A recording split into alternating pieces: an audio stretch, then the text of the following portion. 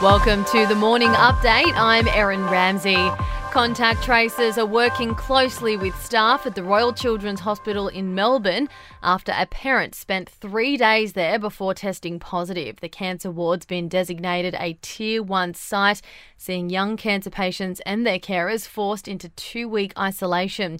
Chief Executive Bernadette McDonald says they've been ready for this type of scenario. This is something we're seeing on a regular basis, and that's why we have our screening processes in place. So the minute that somebody is positive, we keep people out of the hospital as much as possible. Health experts have welcomed figures showing 80% of Australians have now had their first dose of the COVID vaccine. 16.5 million people over the age of 16 have had their first jab. Professor Julie Leask from the University of Sydney says it's a major turnaround after a slow start. It's so exciting to see this milestone achieved. Of course, we want to see that with 2 doses as well, but this shows what's going to be possible for the whole population. 70% of New South Wales residents have now received both doses of the COVID vaccine, with restrictions on track to start lifting from October 11. Meantime, Western Australia wants 80% of people fully vaccinated by the end of the year. The number who've had both jabs is currently at 51%. Border rules eased overnight for those travelling from New South Wales into Victoria. Red zones have been downgraded to orange, while Sydney's been reclassified. It's moved from an extreme zone to red.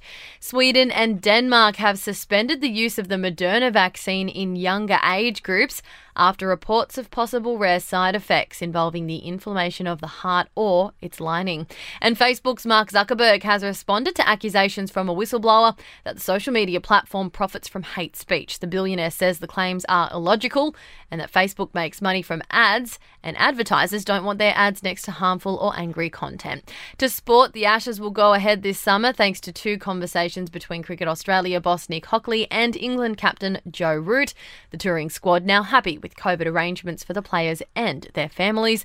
And Football Australia's confirmed Sports Integrity Australia will do an independent investigation into claims sexual harassment and bullying in the Australian women's team. 2 former players who raised concerns are still yet to make a formal complaint. In entertainment news, Kylie Minogue is moving back to Australia after 30 years in the UK. The Aussie singer spent time in Australia this year due to the lockdowns and has now told the BBC that she's planning to make Melbourne her base. And James Bond star Daniel Craig's being honoured with a star on the Hollywood Walk of Fame. His final Bond movie, No Time to Die, is released in the States this weekend. That's your latest from the Nova podcast team. We'll see you this afternoon for another episode of The Update.